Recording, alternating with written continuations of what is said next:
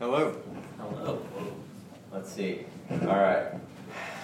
I don't want to poll people on like the favorite changes that have been made in the last month because there's been so many, but that's a cliche. I don't want to poll you because I think out of all the hard work we've done and the prayers and the faithfulness of the staff and the people in this room and Miss Espinoza, I think it would really come down if it was a secret ballot. It'd be like, we're glad you got a microphone, that you figured out how to work. And here's the thing. Here's the worst part. This was like $23. We spend more on ice than we do on what is really making this a functional learning experience. And man, we've had that mic thing. I remember wrestling with that the first time I spoke in James in the Kessler. So I don't know if we were just trying to like cowboy up, or it was pure laziness, or what it was. But man, it feels good not to yell at you. And I'm really excited about that. I'm really excited for the opportunity we have to come together today. I pray that everyone's week found them well. It's always good to be in front of people that I love. This week was a special week for me. I know, same for you. This week was 9/11. So this week for, I think, every age person in this room was really like your geographical location moment. Like everyone knows where they were. Everyone knows what they were doing. And it really just changed the face of the Western world. Like it was all of a sudden we realized maybe we're not as safe as we thought, or maybe the world's a little flatter than we thought. I know for me personally, it was I would define it as like a catastrophic life change. So I wanted to be a lawyer from the day I could remember wanting to be something, and I blame most of that on TV because I can't read very well. There's no way I would have got through law school at all. Like not even close. I can't read well. I don't retain very much of what I read. It was in no way going to be something that. But I grew up on Matlock, and I grew up on the practice, and this has nothing to do with Colossians. It's not even on my notes. Man, sorry, kids. And I remember that's all I wanted to do. I wanted to wear a suit. I wanted to be classy. I wanted to talk to people and make money off doing that. And I wanted to be a baller. And then 9/11 happened. And I remember from that day, I remember sitting in, this is going to date me, sitting in my freshman of high school classroom. I remember from that day on, I was like, all I want to do is serve. I know those people are like, yeah, we let a 30-year-old be our lead pastor. Yeah, we did. So own it. Yeah, like I'm happy you're just like, does he mean college? He means college, right? No, I was in high school. But I remember from that day on, it was all about service. It was all like, I just want to serve my country, I want to serve my state, I want to serve my community. Like, nothing wrong with any of the professions I've already named, but I want to be the guy on the line. I want to go across. I want to do that. And in some way, God did shut some of those doors, but it opened them up, and I've been it's been an honor to serve this country as long as I've been able to serve it. I pray that I have the ability to continue to serve it.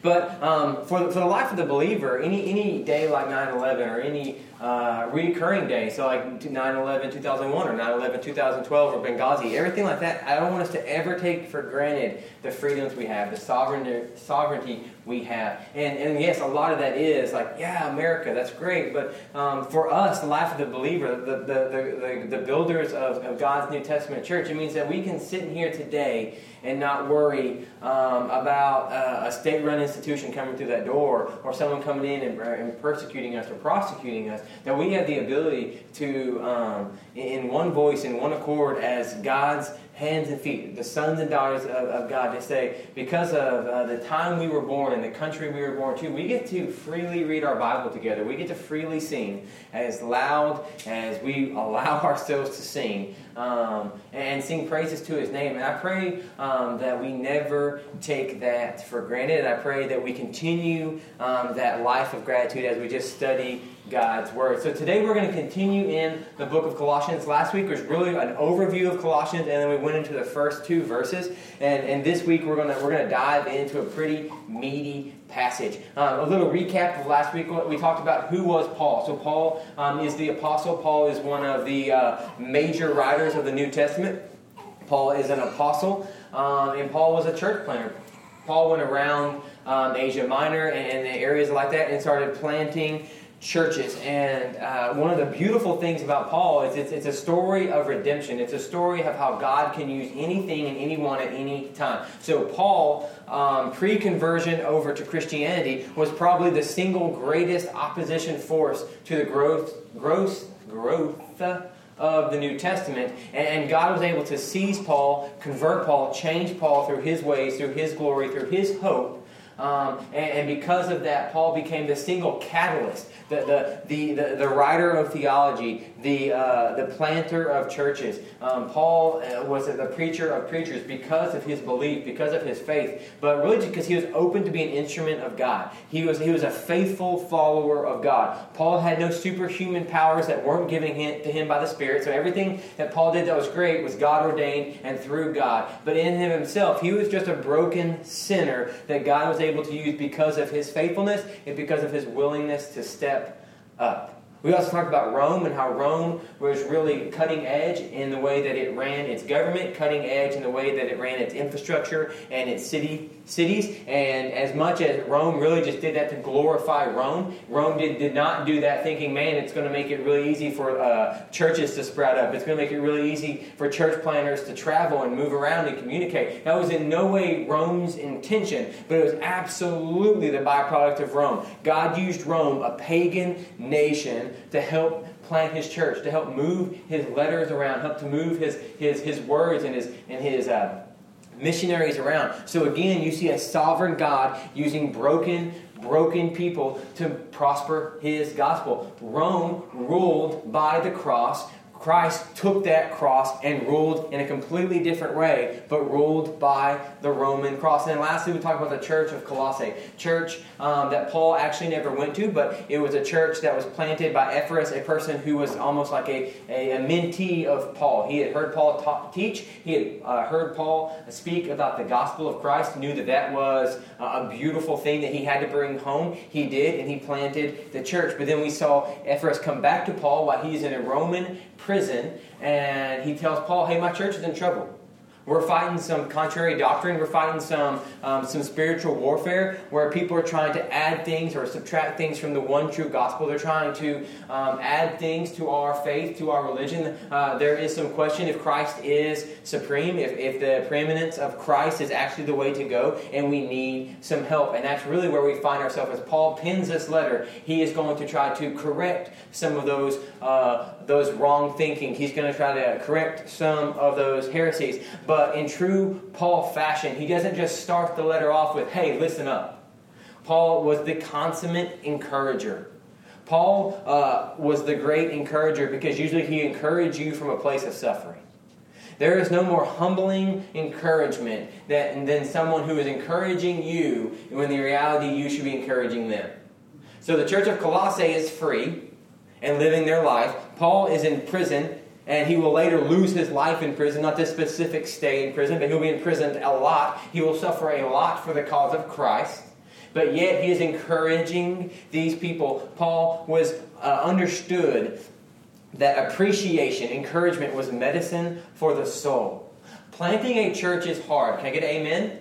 Amen. Amen. All right. So most of you have been with us for the duration of at least my pastoralship. And planting a church is beautiful. Planting a church is God ordained. Planting a church is trench warfare. And Paul knew that. Paul knew that, hey, I want to love you, I want to encourage you, and I want to teach you, but all that has to come from a place of love. All that has to come from a place of appreciation. And Paul gives thanks for what Christ had done in the lives of the Colossians, and he's encouraging them while sitting in a Roman prison. And that's a beautiful truth because it speaks to the truthfulness of Paul's faith, and it speaks to the truthfulness of just how Paul writes. You see in 1 Thessalonians 5 verses 16 where Paul writes, rejoice always, pray without ceasing, and give thanks in all circumstances. That sounds beautiful. It sounds amazing, but it's biblical truth when Paul can say that from the prison.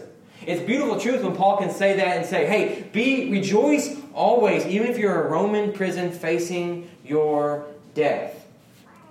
You see in Philippians when Paul writes, rejoice in the Lord always. Again, I say rejoice. Let your reasonableness be known to everyone because the Lord is at hand. That sounds awesome. That sounds like something we should put on a shirt. But it's just words if there's no truth behind it. But the fact that we have Paul the Apostle writing it, and we know that when he says it, he means it because he lives it. It rings even more. It encourages us. It's second-tier reader. So the first-tier reader of Colossians was the church of Colossae. But he wrote that trying to encourage them. But the Spirit penned that knowing that in 2018, Trinity Church would need those words. We would need the encouragement. We would need the wisdom. We would need the love and the steadfast truthfulness of Paul every day in our life. And I'm grateful that Paul is really just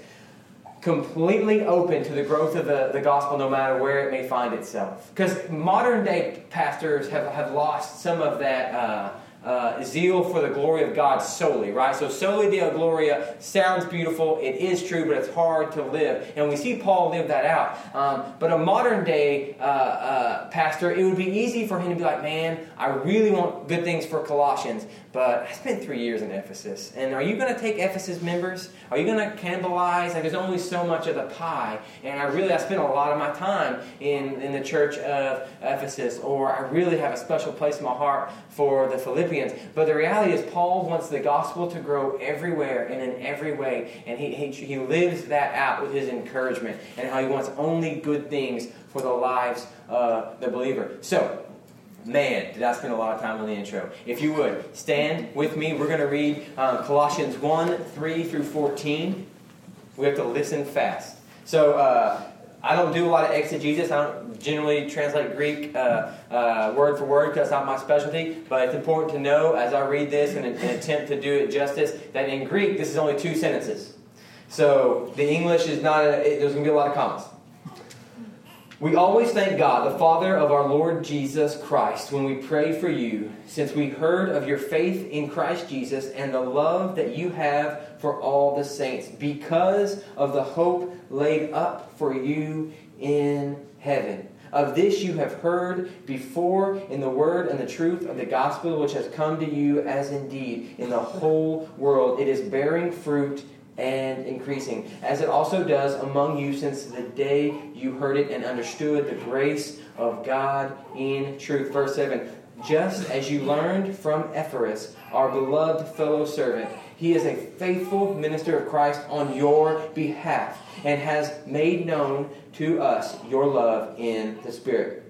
Verse 9, and so from the day we heard, we have not ceased to pray for you, asking that you may be filled with the knowledge of His will in all spiritual wisdom and understanding. Verse 10, so as to walk in a manner worthy of the Lord, fully pleasing to Him, bearing fruit in every good work and increasing in the knowledge of God, being strengthened with all power according to the glorious might for all endurance and patience with joy, giving thanks to the Father who has qualified you to share in the inheritance of the saints in light. He has delivered us from the dominion of darkness and transferred us to the kingdom of His beloved Son, in whom we have redemption, the forgiveness of sins. Amen. You may be seated.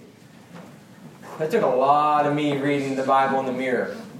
There's some beautiful, beautiful text. Let me pray over us, and then we're just going to dive into it. God, thank you for today. Thank you for the opportunity we have to read your inherent word. God, I pray that the Spirit comes and that the Spirit moves. I pray that whatever is on our hearts and our minds, that you may cast it aside for the next 5 to 10 minutes, that we may just focus solely on your word, your will, and more importantly, your hope for us. All right, so let's break it down. There's some beautiful writing. That was Pauline theology at its best, where you just see him encapsulate everything we believe, everything we love, everything we cherish and hold dear to us. He puts in one passage. So it's beautiful to read. It is the source of anxiety for all pastors who try to teach Paul, that we're trying to unpack this. But there's some stuff that we're going to pull out that we desperately need. So let's just start in verse 3, where he says, we always thank God the Father, our Lord Jesus Christ, when we pray for you, since we've heard of your faith, love, and hope. So he continues throughout this letter and all of his letters, he's going to put the preeminence on Christ. He's going to always push Christ to the front. He's always going to say, Christ is the truth. Christ is the way. Christ is the answer. Christ is our Savior. Christ is our Messiah. Christ. You're going to hear Paul throughout all of his letters, and especially Colossians, where he's trying to fight any kind of religion or dogma or heresy, pull at the core of the gospel. His answer for all of that is always going to be Christ. He's going to say there's a faith and there's a love and there's a hope, and all of that is rooted in Christ. You need all of that. He calls that in verses 4 and 5, the word of the truth, the gospel. You see this a lot in Colossians, and really you see this in modern day America, where we say, hey, we believe in Jesus, but we also believe in this, and this. And Paul is always going to combat that with, no, you believe in Christ. There is no moderation. There is no half measures. There is no lukewarmness. It is all about Christ Jesus, our Savior. Anything else, white noise. And he's going to hit that up and continue to talk about that. Verse 6, he talks about the whole world is starting to bear fruit, because the Bible says where the gospel is preached, people will come to know Jesus Christ. And that is the truth. If you continue to be faithful and to the teaching of God, people will come to know their Savior. And you're starting to see that in the New Testament. These group of disciples and apostles that plant this New Testament church turn the world upside down. They spread the gospel to the far reachings of the world. Even us today in America owe our faith, our believing, our opportunity to worship the one true God to these men and women who said yes to the call. I'm going to be faithful to the teaching of the one true gospel, and I'm going to watch the seed of the gospel spread, because I'm going to continue to water. He talks about how he learned about this church, because remember, Paul never goes to the church of Colossae. He's just trying to help them out. He's trying to write a letter of wisdom for his dear friend Ephraim. He talks about, I've heard about what happened. I've heard about what you are, your faithfulness, and what is happening to you as a church through my beloved Ephraim. Ephraim is coming back and saying, hey, man, I love Ephraim too. And if we just take a 30-second Ephraim moment where you have a guy who understands and buys into the gospel. And the way we know he understands and bought into the gospel is because he couldn't fathom a world where the gospel wasn't in Colossians. And it's the same as us today. If I absolutely believe in Jesus Christ, it's in my bones, if it's in my DNA, there is no version of my life that doesn't bring that gospel to Oak Cliff. There's no way I can live my life and say, hey, I have to bring it to my work, I have to bring it to my friends, I have to bring it to everyone I can get my arms on. Because if I believe the truth of the gospel and I believe Jesus Christ is my Lord and Savior, how can I want anything different for anyone else? And Ephraim shows that through his life. He shows that through his planting of the church of Colossae. And more importantly, he goes back to Rome. He goes back to the prison to say, hey, I love you. I love the gospel truth that you preach. I love the fact that I was able to bring it back to Colossae, but we're in trouble and we need help. I want the gospel to flourish, but we are doing things, we are being taught things, we are believing in things that didn't come from Paul's gospel. And Paul taught the true gospel. So Ephraim cared enough not only to plant this church, but to make sure this church was healthy. Man, I'm having some trouble. Make sure this church is healthy. So he comes to Paul and says, hey, this is what's going on, but we need help. We need encouragement. So Paul starts off this passage with just saying, hey, thank you. And then he ends this passage, 9 through 14, with just a prayer. It's a messianic prayer. He's talking about, hey, this is what is beholden to you. This is what you have the option to be a part of. This is what I want for you with the one true gospel. So then Paul in verse 9, he talks about, we are not going to cease to pray for you. And Paul meant it.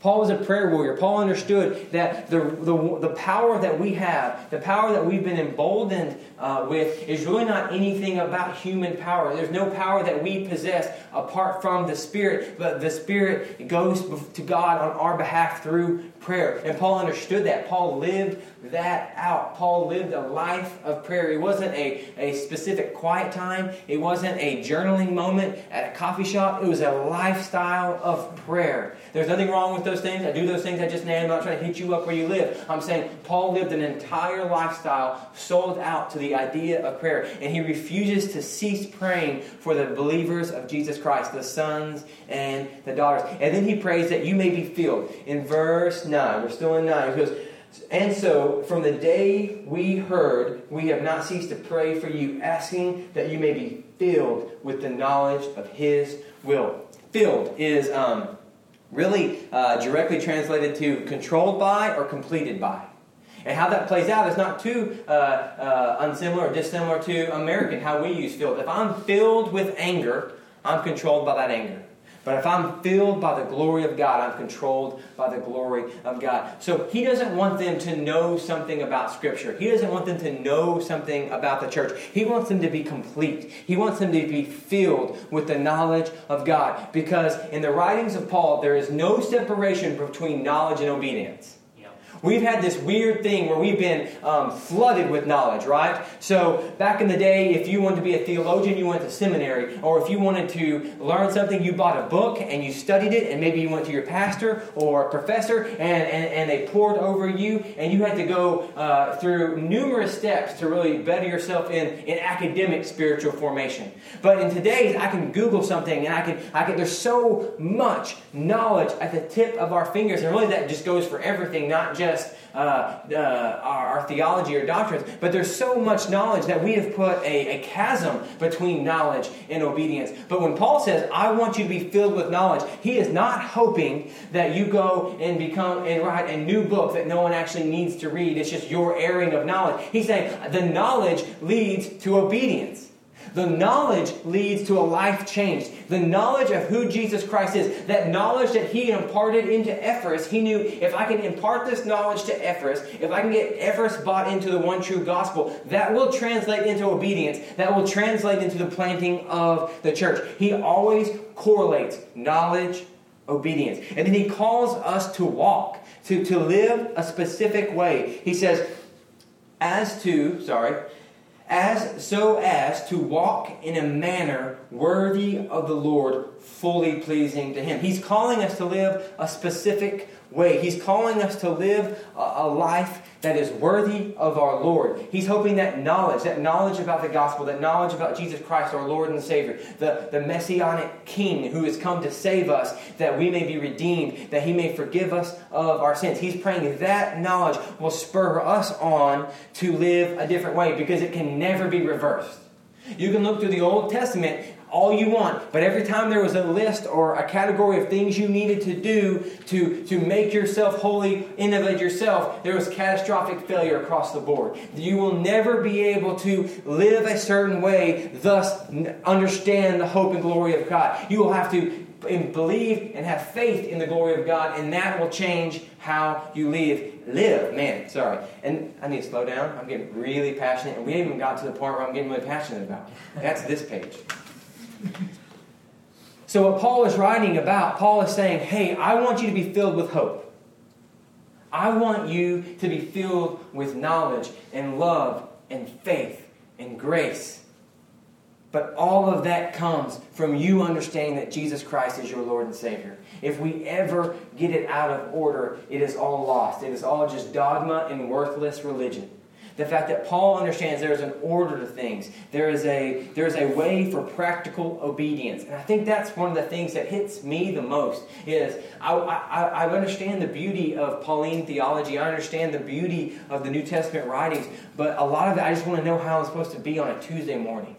Like how do I translate some of the most beautiful passages in the Bible, which is verses 3 through 14, this prayer of prayer that Paul lays out, or this genuine thankfulness that Paul starts his letters with. That's awesome. I want to be able to emulate that. I want to be able to live my life that way, but there's this how.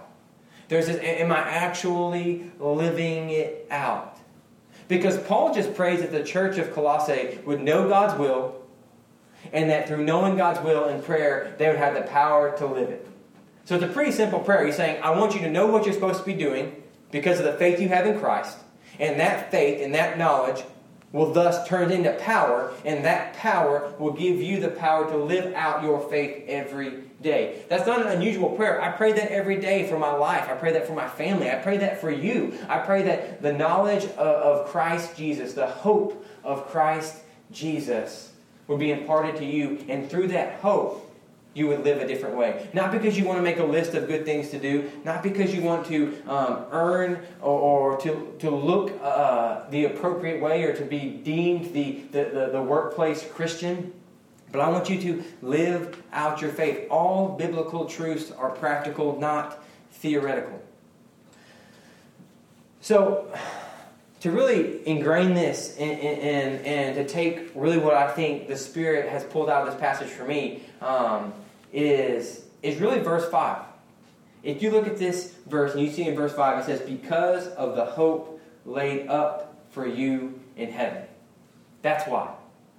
Hey, how can I endure the hard days? How can I plant God's church? How can I grow God's church? How can I build up my brothers and sisters? How can I pray? How can I do this? How can I do that? Where does the power, the endurance, the faith, the love, where does all of that come from that Paul's talking about? It comes from the hope that's been laid up for us in heaven. I don't know, everyone probably says they live in a generation that needs hope the most. So I don't want to be stereotypical or cliche, but you don't have to look around much to understand that we are in desperate need for true hope. False hope is a killer. False hope is worse than no hope. But we are in need of godly hope. Here's how I know. I wasn't even going to cover hope this Sunday. Right? Like, I don't know how I missed verse 5, but I'm doing my whole sermon planning. I have a whole process. I'm pretty OCD. I'm pretty methodical. So every day has a different version of what I need to be doing. And God willing, and my work schedule allowing, every week. So like on Monday, I dive into just the passage. Tuesday, I break that passage down, and then so on and so forth. And I had done all of that until last night, or Friday night. And it didn't cover verse 5. Verse 5 is important, and we believe that all Scripture is breathed by God. I'm not saying it's not, but I have about 17 to 22 minutes, and sometimes we have to just hit the highlights. And for me, for some reason, verse 5, the crux of what this passage is to me now, which just wasn't going to make it. It was going to go on the cutting floor. But I'll be honest with you, because I love you, and I think you know me, that the only thing I bring to this table is I'm going to speak behind this pulpit and out of this Bible complete truth. Is that this week was hard. This week came closer to breaking me at work than I've ever come close in my life. I've never come closer than I did this weekend to say, you know what, I'm hanging it up. And do you know why I'm still here and I'm still preaching and I didn't? Come on. Hope, thank you. The hope. So God was able to say, hey, it's okay to have really bad days. It's okay to have really nasty days that make you question everything and everyone. Because what's actually going to sustain you is hope. Injustice is not going to sustain you. You trying to be a vigilante is not going to sustain you. You trying to work your cases as hard as you can and one day maybe child abuse will stop, that's not going to sustain you. That's not even realistic. But the hope of Christ is real. The hope of Christ can lead to knowledge. The hope of Christ can lead to love and joy and passion. All of that can come from one true hope, which is God. And you don't have to look around. You can turn the TV on. So us as Dallas residents, everyone here lives either in the city of Dallas or the county of Dallas. It doesn't take much to turn on the TV, and we are walking through a tragic situation where a young, beautiful man lost his life in his own apartment. And it's hellacious. It's heartbreaking. It's a tragedy beyond tragedies. And we're going to try to do a lot of things to right that wrong. And we're going to try to find hope in a lot of wrong places. And it's not going to cut it. You're going to try to make laws. You're going to try to do this. You're going to try to do that. And I'm telling you, I've been on both sides of that situation. And I'm telling you, if you look to anywhere except for the hope of God, you will be let down and you will fail. Amen. Fast forward to Thursday. A guy that is known in the profession to be a titan of titans at Fort Worth loses his life in the line of duty, tragically and in the most violent way. And here's how you know hope is lost in our city and that we have to be the agent of hope for our city, is somehow these completely unrelated news story and tragedies are now at battle with each other. Because if one side can say, well, the other side deserves to die a little more. Or if this other side says, hey, that's sad, but how much more sad is this? We're looking for hope. We are devastated. We are a city that needs a compass. And that compass is going to point you to the hope of Christ, or your compass is broke. I promise you right now. So I made the mistake in a complete tragic moment of, man, I'm not sure what I want to do for a living. I'm being really honest. I'm getting a lot of weird eyes. We're going to cut some of this for the podcast because we don't want to creep anyone out. Our pastor cries a lot. Come listen to the podcast. I start getting on news and reading news, and oh my gosh, there's no more proof of the desperation of man or the sanctity of sin throughout all of our life than reading bloggers or comments on news stories. Oh my gosh, don't go down this rabbit hole. I did, and I was like, I'm done. I turned my phone off. First of all, if you are commenting on any story that revolves around someone losing their life in a negative manner, you are what we call a troll, and you need to check yourself. But it just broke my heart because you see so many people enraged. And some of it was righteous anger. Some of it was righteous rage. But you think, these people are hoping that this police department gives them hope and justice. Or these people are hoping that this civil rights movement will give them hope and justice. And all of those systems will fail them. The only thing that can give them hope and justice is God's local church, because He's going to point them to Jesus Christ, their Lord and Savior. And that is it. Everything aside from that is garbage. And you're talking to a guy who's part of the garbage. And it breaks my heart because you want to say, hey, when Romans says rejoice with those who rejoice, but mourn with those who mourn, it means it. It's not just something you say because it's politically accurate. It's because it's the biblical truth. The fact that a man lost his life, no matter what he was doing, whether it be doing something you judge as wrong, right, or just living in your own apartment, it should break your heart, and you should mourn with those who mourn. You should mourn with his family. It doesn't matter what's going on culturally. It doesn't matter what's going on politically. You mourn with that man because there was a loss of life that did not need to happen. But the second you try to find justice through a broken system, you are a fool. Justice comes from God. Justice comes from Jesus Christ. The second an officer loses his life in the line of duty, and you think it was a little justified because an officer over here made a mistake, come talk to me.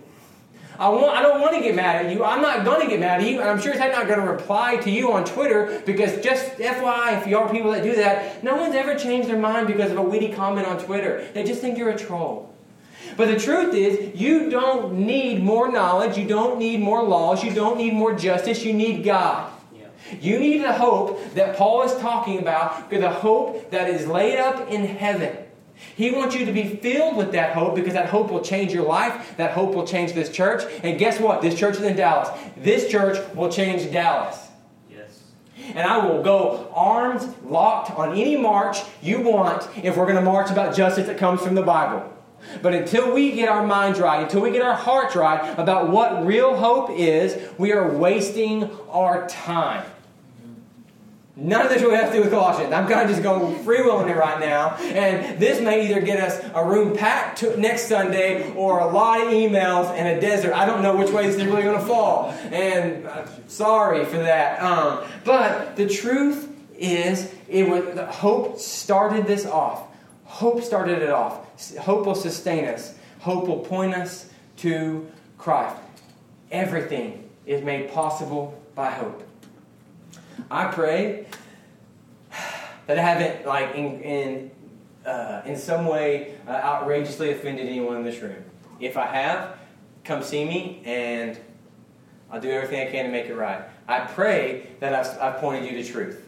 I pray that I've pointed you to genuine teaching, and I'm not always going to be a perfect pastor. I have failed this room more times than we can count, and I have not been the pastor I need to be in so many ways. But I promise you this: if God puts it on my heart, it's coming out of my mouth. Mm-hmm. Right, wrong, or indifferent. I love you. Thank you for letting me teach you. Let me pray before our kids take over. God, thank you for today. Thank you for everything that you have given us that resounds in your hope. God, I pray that through this day we are the marching orders of that hope. God, I pray that the change that this city needs, that this country needs, that this world needs, actually starts with its intended agent of change, which is the church. Every position held by man will fail someone. We are imperfect men policing imperfect people. God, I pray that the brokenness of this world may be healed by Christ's love. I pray this in all things, your name. Amen.